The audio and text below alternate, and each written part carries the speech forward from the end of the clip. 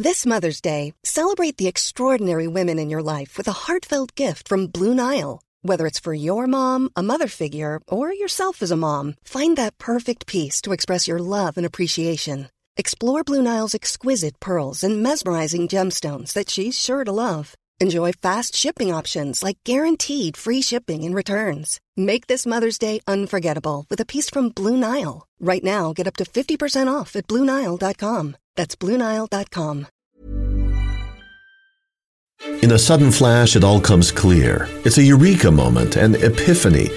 Hi, I'm Marcus Smith, host of the Constant Wonder podcast. The world offers marvel, meaning, and mystery around every single corner. In nature, art, science, culture, history, we talk everything from bees and beetles to obelisks and asteroids. Experience the thrill of transformative encounter. We'll bring more wonder to your day. Listen to Constant Wonder wherever you get your podcasts. You can help us at History Hack by joining us via Patreon. It takes quite a lot of effort and a lot of work of quite a big team now to keep us going.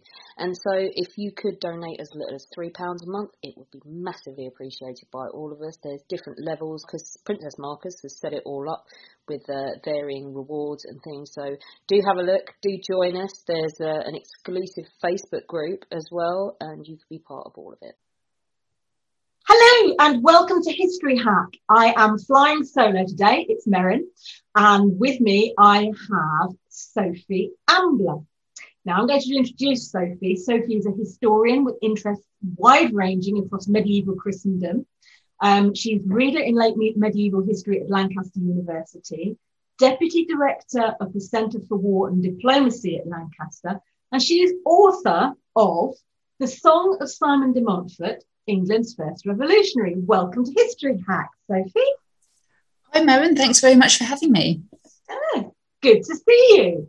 Now then, Simon de Montfort. I'm going to wade in here and say that my knowledge of Simon de Montfort, you could probably write on the back of a postage stamp, but it is a name, one of those names that kind of seeps into your mind, particularly, I think, if I had a quick look at the curriculum, and it's one of those names that sort of pops up, gets glossed over, but there's definitely more to him than meets the eye, isn't there? Mm-hmm. So shall we start? Would you like to tell us what everybody needs to know? If this was the only thing they needed about Simon de Montfort, what do they need to know? Who was he?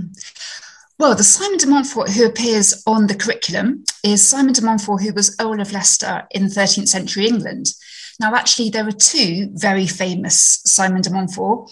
The first one is the Earl of Leicester, who I mentioned. The other is his father, also called Simon, who led the Albigensian Crusade in the early 13th century in the south of France against the so-called Cathar heretics. So if people have heard of Simon de Montfort, they're usually thinking of either one or the other, but they tend to think of them entirely separately.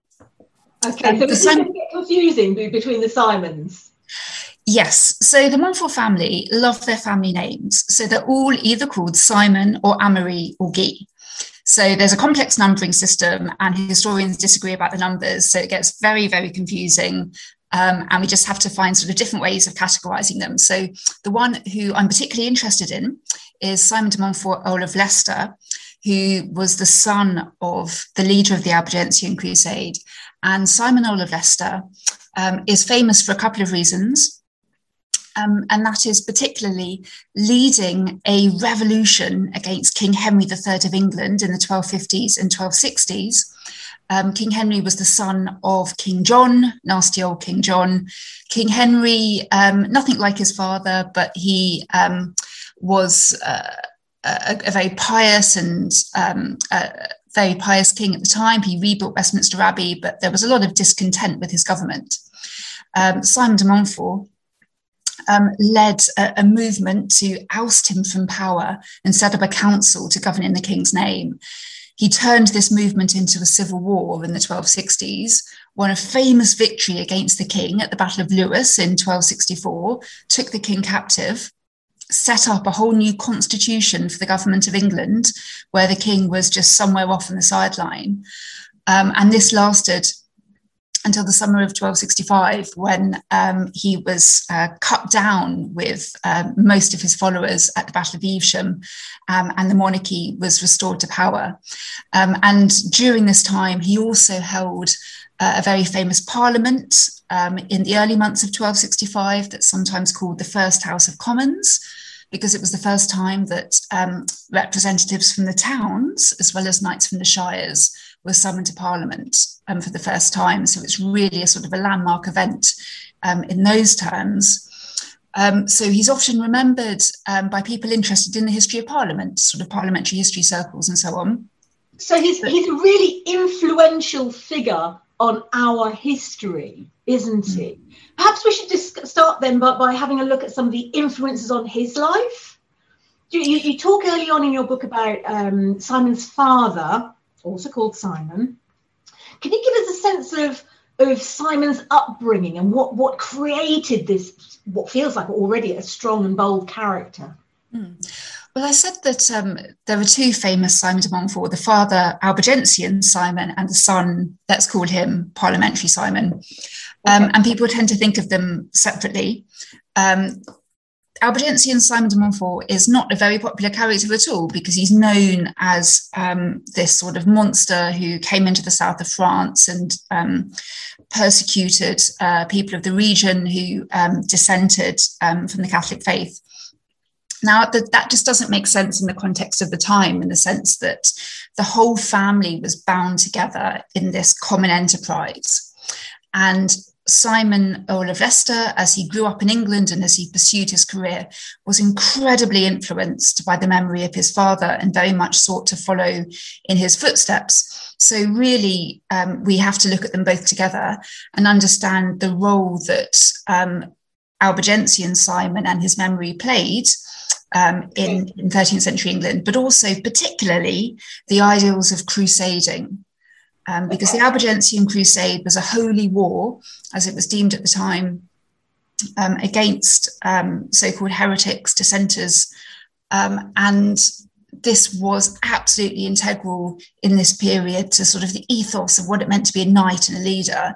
And Albigensian Simon, the father, really embodied so much of what was seen as the ideal of knighthood in this period. So that's why he was so influential. Simon, Earl of Leicester, was a baby, really, when his father was elected leader of the Albigensian Crusade.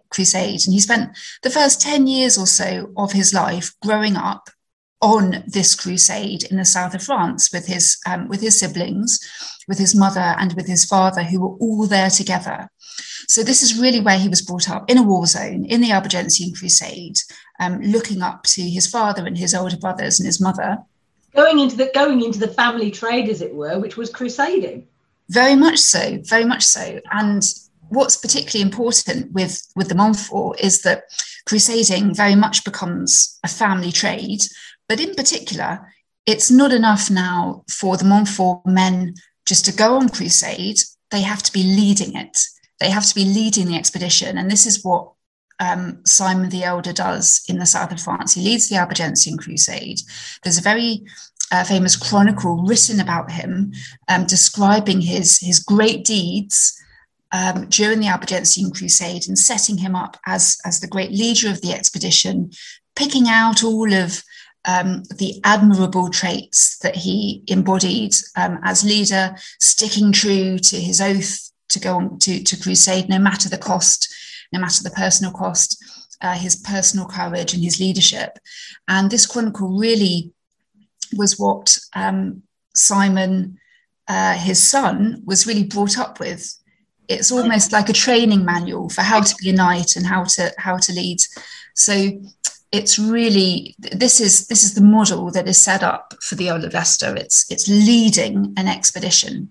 So that there's, I mean, I'm almost tempted to say there's an element of family pride in following the family trade going, and leading, not just taking part, but leading.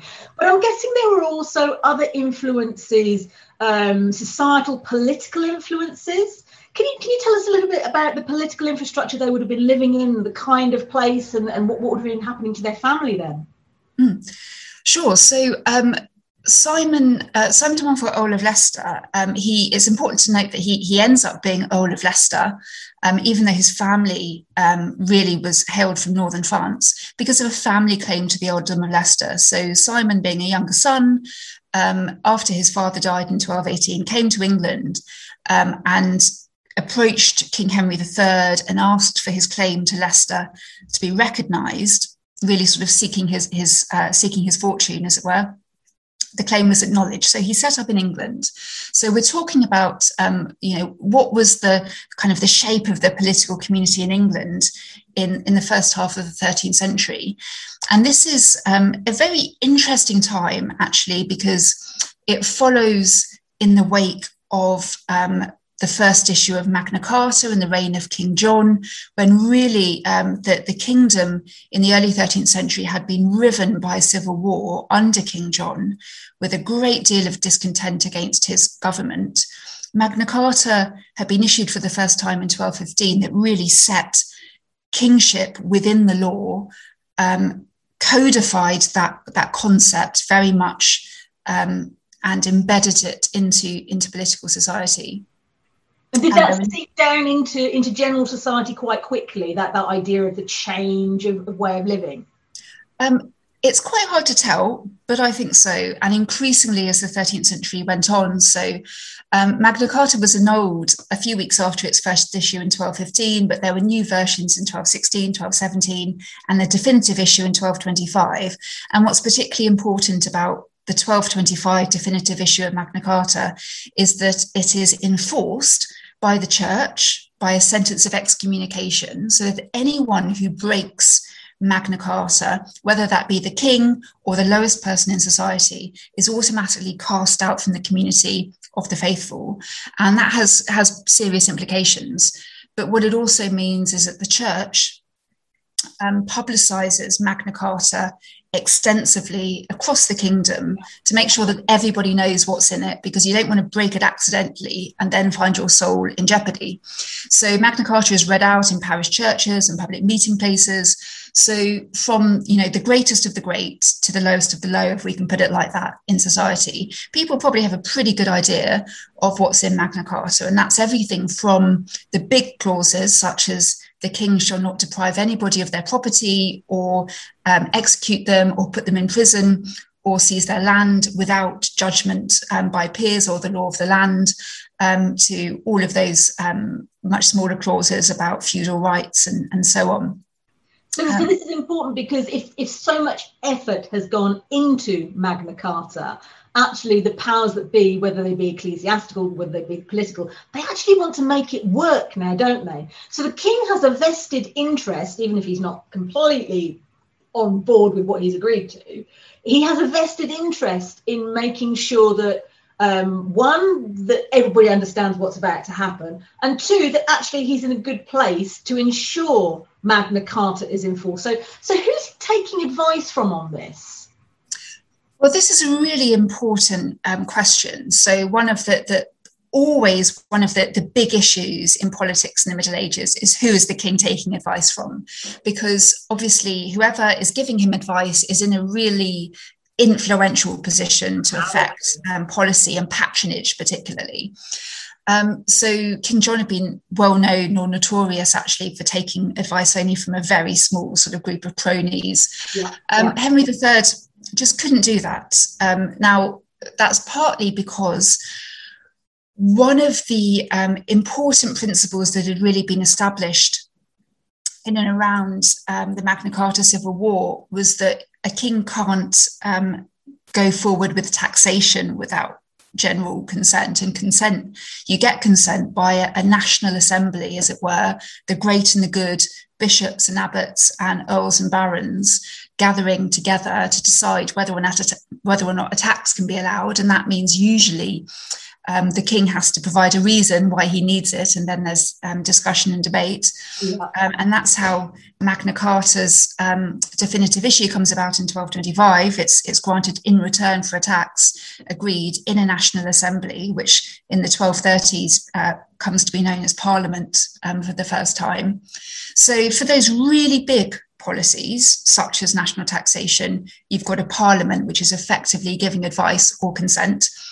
And then you've also got a working council of bishops and barons and officers who might have to swear an oath to serve the king well and to give him good counsel.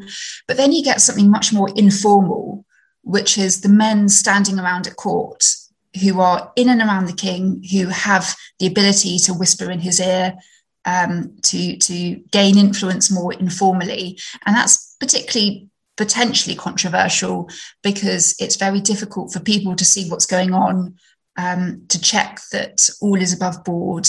And also it gives potentially unscrupulous people influence. So this is always, I think in any political community in the Middle Ages, it's a matter for debate. But this is one of the potential issues in Henry III's reign. Simon de Montfort is one of those councillors in and around the king, as are several others. So what we've got then is an emerging sense of, and I hesitate to use the word because I know that there are people wiser than I who would assign the word to a particular area, but there's an emerging sense of democratic order. And certainly parliament meaning the meeting place, this idea of consensual taxation through representation. It infers almost that we're coming to a better form of structure for the people and the people, being governed. But was it a stable period? We've had some unrest. Was it stable? Is Simon advising in a stable period, or are we looking at a period of still of turmoil and dissent? Structure is a really good way of putting it, because this is exactly what people want. They want something a bit more formal and structured to see those checks and balances in place. Yeah. In terms of whether this sort of period was stable or not, the answer is a bit of yes and a bit of no. Yeah. Typical sort of historian's answer. The answer is yes until I contradict myself. Yes, no problem. Exactly. So it's stable in the sense that we've got to put this in the broader perspective and say, look, Henry III had a very long reign. He was no King John. That is, he wasn't deliberately or kind of provocatively setting out to rile people. He also managed, by the end of his reign in the 1270s, at his death, to see the transfer of power peacefully over to his son, Edward I. So we've got to point out all of this and say, look, in the sort of grand context, you could say it was relatively stable. You can also point to the development of those structures, particularly Parliament. And the 13th century is really critical in the establishment of Parliament as a regular decision-making body as well. So we can point to all of that. At the same time, there were several movements that we can say, look, there were a few disruptions in order in this period. So following on from the civil war under King John surrounding Magna Carta, and after the re-establishment of King John's dynasty with Henry III in the early 13th century, there's a rebellion in the early 1230s, which is basically a sort of a testing ground for Magna Carta. So this is where the king, for a short period in the early 1230s, sets about, he deprives several barons of their property without reason, without judgment. Mm-hmm. And the bishops confront the king, and several barons go into rebellion, and the king has to admit the error of his ways. So that was a rebellion. But it's important, I think, to point out that this is a really good case for showing what rebellion can be and what rebellion is. Rebellion in this period, in the 12th and the 13th century, is really potentially a legitimate form of protest against illegal or improper royal rule. So if the king does something wrong, taking up arms in rebellion, as long as you do it properly and according to the rules, can actually be a legitimate form of protest. And the rebellion of the early 1230s is a case in point. The king was behaving illegally. He was breaking the terms of Magna Carta. A rebellion serves to call him to account in conjunction with the action of bishops who say, look, we're the enforcers of Magna Carta by sentence of excommunication, and they work in concert with the rebellious barons. So rebellion can look like instability, but actually it can, if done within the boundaries of what was acceptable, it can be a way of restoring proper government. It wasn't necessarily seen as treasonous or anything like that, as we might think of it in the 14th or 15th century. It can, in fact, be the constructive means to an end if there is no alternative. And unlike today, where we do have that really well-defined infrastructure for policy making, if we give it the modern day term, policy making through, today we'd have green papers, then white papers, people would take advice, and there would be a conclusion set against potential consequences. 800 years ago, is that right? My math's right? Yes. 800 years ago, that infrastructure didn't exist. So all you could do was sit with the king, taking wise counsel, immediate consequences, then cascading down, and rebellion being the only way to say, do you know what, you might not have got that right. Precisely. And this is the key question. It's, look, if you imagine a society where monarchy is the form of government, and there's no notion of changing that until we get to the 1250s, 1260s, which is another issue. What do you do as a subject if your government is going awry, if your government is overstepping the bounds of lawful government, there's a policy you don't agree with, or what happens if there's a series of policies you don't agree with? What can you do to call your government to account? And this is the big question. So Magna Carta was one potential way, but then it's how does one enforce it? Rebellion is a very, very important way of calling the government to account. Excommunication by the bishops becomes a really important way of calling the king to account as well. The question then becomes, as we move into the late 1250s and into the 1260s, what happens if that's just not quite enough? And this is one of the tricky questions. You can see when you get someone like King John, who is, I think we can all agree now, a pretty nasty piece of work, or we get the kind of actions that Henry III pursues in the early 1230s, which are palpably illegal. It's obvious that the king is governing illegally beyond the law, and you can see there's a really clear case there for rebellion or potentially excommunication. But what happens if you get a king or a government that isn't tyrannical as such, but just isn't very good? Yeah. What happens when you get a situation with Henry III where he makes various mistakes? Perhaps you don't agree with his sort of policies on patronage. He makes a mistake in signing up to a very expensive foreign campaign in the Mediterranean. He has an idea of sort of conquering Sicily, but could never afford really to do it. And apart from this, he's a sort of king where there are various grievances that people have with his rule, but you couldn't necessarily say it was bad enough to go into rebellion. But at the same time, you can see things going wrong. What exactly do you do? Hiring for your small business? If you're not looking for professionals on LinkedIn, you're looking in the wrong place. That's like looking for your car keys in a fish tank. LinkedIn helps you hire professionals you can't find anywhere else, even those who aren't actively searching for a new job but might be open to the perfect role. In a given month, over 70% of LinkedIn users don't even visit other leading job sites. So start looking in the right place. With LinkedIn, you can hire professionals like a professional. Post your free job on linkedin.com/people today. Burrow is a furniture company known for timeless design and thoughtful construction and free shipping, and that extends to their outdoor collection. Their outdoor furniture is built to withstand the elements, featuring rust-proof stainless steel hardware, weather-ready teak, and quick-dry foam cushions. For Memorial Day, get 15% off your Burrow purchase at burrow.com/acast and up to 25% off outdoor. That's up to 25% off outdoor furniture at burrow.com/acast. Yeah, what is your first recourse to action, and how can it be effective if the only thing you can do is run the risk of actually causing rebellion, physical rebellion? It's not just dissent, we don't like this, it's actual, no, we are going to take up arms.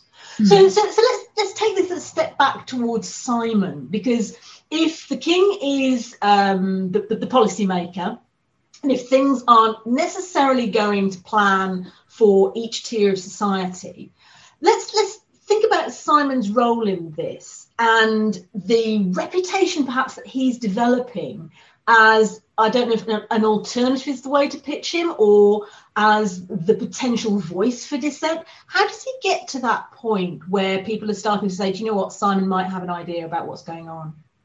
In a sudden flash, it all comes clear. It's a eureka moment, an epiphany. Hi, I'm Marcus Smith, host of the Constant Wonder podcast. The world offers marvel, meaning, and mystery around every single corner. In nature, art, science, culture, history, we talk everything from bees and beetles to obelisks and asteroids. Experience the thrill of transformative encounter. We'll bring more wonder to your day. Listen to Constant Wonder wherever you get your podcasts.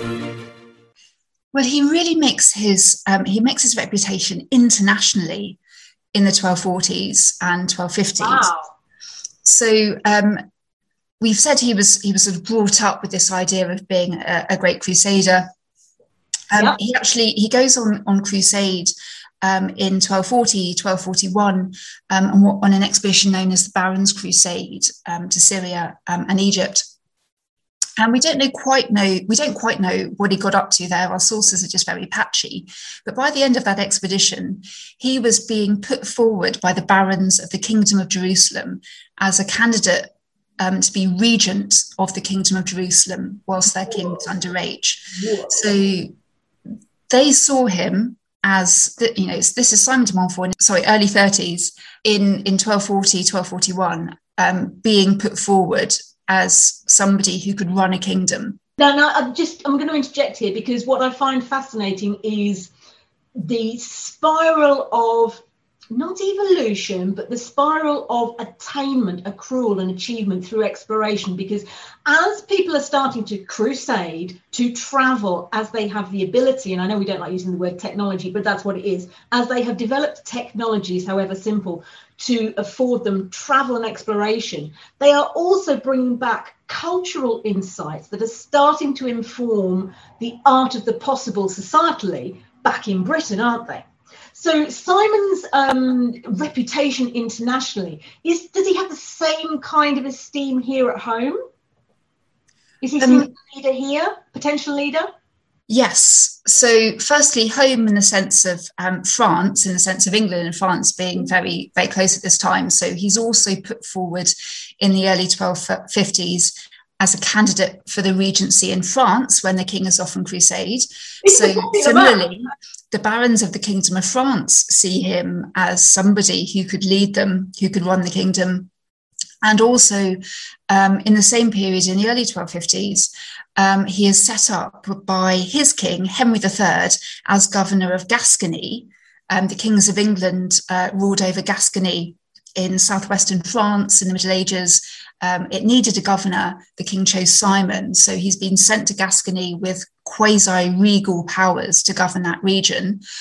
It all goes wrong in the end in Gascony. He falls out with the Gascons. There's an inquiry held, and it's a big source of rupture between Simon and Henry III that he's sort of put in front of this inquiry. Okay. So that's where it comes from. Yes, it's one of the big causes of upset between them. But partly because this inquiry was a bad precedent to set in terms of the king's magnates being put in front of this kind of procedure. Various of the English earls step forward and say to the king, "You can't do this. You can't subject him to this sort of inquiry and procedure for pursuing a government that you set him up to run."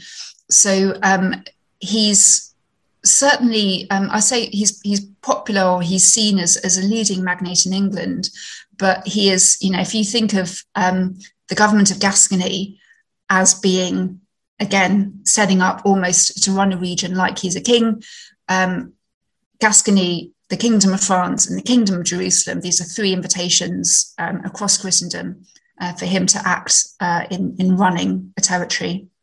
Wow. So let's focus on Simon for a moment. The king does not enjoy scrutiny. So what is it that actually tips Simon over the edge and says, do you know what, you're not listening to good advice now, I've got to do something about it? It's a tricky one, because if we stand back and look, it doesn't necessarily look any worse than it had done in previous years. We've got to ask, why now? Why in 1258? Yeah. This all kicks off in 1258. What was the trigger? Yeah, it kicks off in a parliament in 1258, and we can point to a few triggers. So one of those is the king's patronage of his half-brothers. There was a limited amount of land and resources to go around in the patronage pot, and some people were irked that the king was giving it to some rather than others. So there was partly an issue as well that these half-brothers, who were the children of Isabella of Angoulême, Henry III's mother by her second marriage, who'd come and set up their homes in England. There was an issue that they'd fallen out with various of the English barons and were pursuing their feuds by violence, which was not okay. You pursue a feud by law, by legal recourse, not by violence. And Henry III really wasn't interested in providing justice to sort this stuff out. He just sort of wanted everyone to be friends, I think. So there was that. Yeah, I just thought, couldn't we just all be friends and let's just forget about it? Let's just get on with things. And of course, that's just not okay. If somebody attacks your lands and kills your men, you want legal recourse. You don't want the king to just tell you to put it to one side. There was also this idea that Henry III had to go off and conquer Sicily on behalf of his younger son, which was going to cost an eye-watering amount of money, and he hadn't sought counsel or consent of Parliament before he signed up to it. So all of these things were bubbling away and causing a lot of discontent at court. At the same time, if we put that in the long-term perspective, was it really any worse than what was going on under King John, say? Well, it wasn't. But at the same time, I think what we can see happening in 1258 in this Parliament is a sort of an atmosphere. It's an atmosphere of vexation, that sort of bubbles into almost violent fury, where you've got Simon de Montfort and various other magnates on one side, and then you've got the king's half-brothers on the other. They almost breaks into a fist fight in Parliament, and the king has to break it up. And what happens is that Simon de Montfort and the Earl of Gloucester and various other barons gang together in a back room somewhere, and they all swear an oath to support each other against these vexations and to defend each other come what may. And you can see them, you can just sort of imagine them egging each other on to do this until it all boils over one morning when they march on the King's Hall at Westminster and demand that he hand over the reins of government to them so that they can set up a council to run the kingdom. There'll be no taxation or anything unless it goes through Parliament, but also the key offices of state, like the Chancellor, the Chief Justice, the Treasurer, these will all be set up by the council. So this council will control the machinery of government and also the king's castles and all his possessions. So it has this council of barons, and then barons and bishops will really take control of the running of the country for the foreseeable future. And this is something entirely new. It's not a rebellion. We've said rebellion could be a sort of legitimate form of armed protest to call the king to account. This first of all takes place pretty much secretly in Westminster in 1258. The wider population doesn't know what's going on deliberately because it's so shocking. The idea that you can seize power from an anointed monarch and actually change the way that the country is run. And that's really important, because at this point in time, we've still got this idea of almost the hand of God, the deification of monarchy, as in it's the king, what the king says goes. We've just gone through a period where Magna Carta is starting to become not just a concept, but it's a reality, this idea of structure and what a king may or may not do. And so I guess the idea of not removing the king, but actually inhibiting his God-given ability to rule is quite, I mean, it's more than divisive. So if it's a backroom coup, rebellion, insert word of choice here, what actually happens physically to Henry then? Simon, they don't sort of bundle him up and put him in a blanket box, do they? Not at this stage. Not yet. Not at this stage. So he is somehow coerced or cajoled into giving an oath to support this regime by some kind of mixture of pressure, the threat of force, and the promise of, the council is going to look after things for now, and we're going to sort stuff out. So he's forced to give this oath.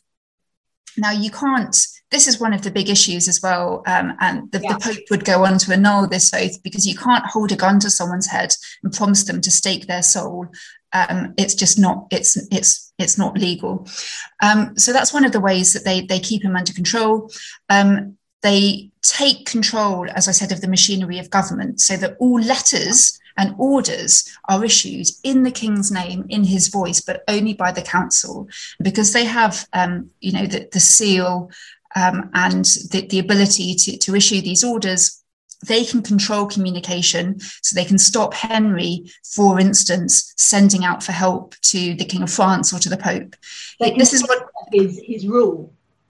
Sorry? They can censor his rule. Exactly. So that they can control communication to the wider populace, and they can control Henry's personal communication. Things broke down in the early 1260s because Henry was able to get word to the King of France and to the Pope to tell them what had been going on. And as soon as the Pope heard, so this is not okay, I'm stepping in to annul this. So this is how it was done in 1258, 1259, whilst the council put in place a whole series of reforms for the government of the kingdom. Henry overthrew this system by getting word to the Pope in the early 1260s. And then the only way after that to reimpose this system of council and these reforming measures in the 1260s, in 1263, 1264, was by open war. Okay, so we're talking again about the international, transcontinental, if you like, influence of religion. Always an influence at this point. It's not just, and I'm absolutely fascinated by the idea now that in the middle of all this, we've got a really solid, tight form of parliamentary governance emerging that is being set down, it's being audited, it's being monitored, and that is starting to have that cascade effect through society. It's no longer just serfs in the fields going, oh, there's a god, there's a king, there's a pope, we've got these different religions. There's law and order in society. So with that in mind, this idea of structure, what does Simon put in place if he's usurped the king's position? What kind of governance does he want to put in place instead? We can very much say that in 1258, 1259, when Simon and his confederates take power, they had a vision for what they wanted to put in place. So they might have been acting almost on the spur of the moment when they seized power, but they had a very clear idea of what they wanted to achieve. So once they've taken control of government, and this comes, they put in place this whole series of reforms that come under the banner of the Provisions of Oxford, issued in over 1258 and 1259. And one of the key tenets of that was providing justice to the wider population. Wow. So the idea here was that Henry III was governing under Magna Carta. But if we sort of row back to the early 13th century and the beginnings of Magna Carta is largely concerned with the betterment of the barons and the king. It doesn't have a huge amount to say about what should be done for the wider population, the sort of ordinary women and men on the street or in the field. And it very much provides the mechanisms for the barons to keep their tenants under their own heels as much as the king. What we see in the 1258, 1259 period is Simon de Montfort and his confederates saying, that's not okay anymore. It might not be that we are legally obliged to give the peasantry a better deal, but we are morally and spiritually obliged to look after their interests. Yeah. So and I think it's important to note here as well, that one of the issues with Magna Carta that was identified in the 1250s, 1260s, was that it set a legal boundary on how the king could treat his barons, his great men, but it didn't really set any boundary apart from sort of the headline clauses about justice on how he could treat the general peasantry.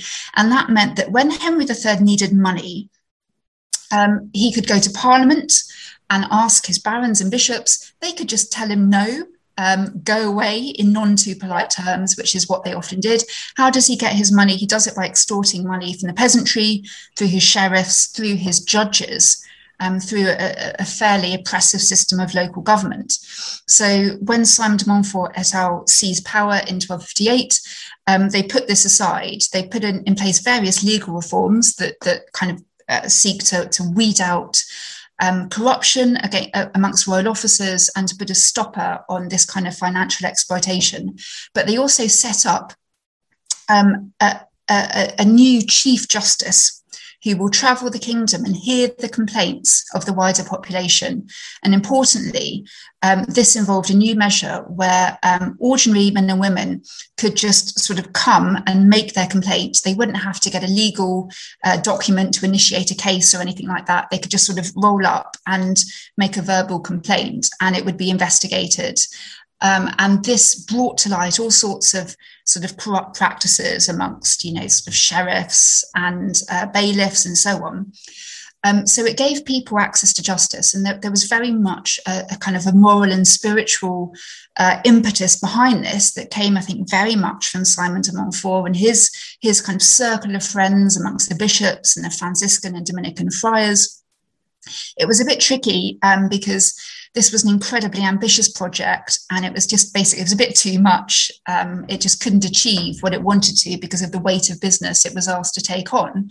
But this was very much a key part of the reforming enterprise. I find this fascinating because if we stepped back for just a moment and said, completely out of context, by the way, there's a governing infrastructure that involves local government and local representation. You could go along to your parish council and make a local complaint. It's not so different from actually what we have today. So is this Simon's legacy that this infrastructure ended up being the framework, the basis from which we today have what we think of as government?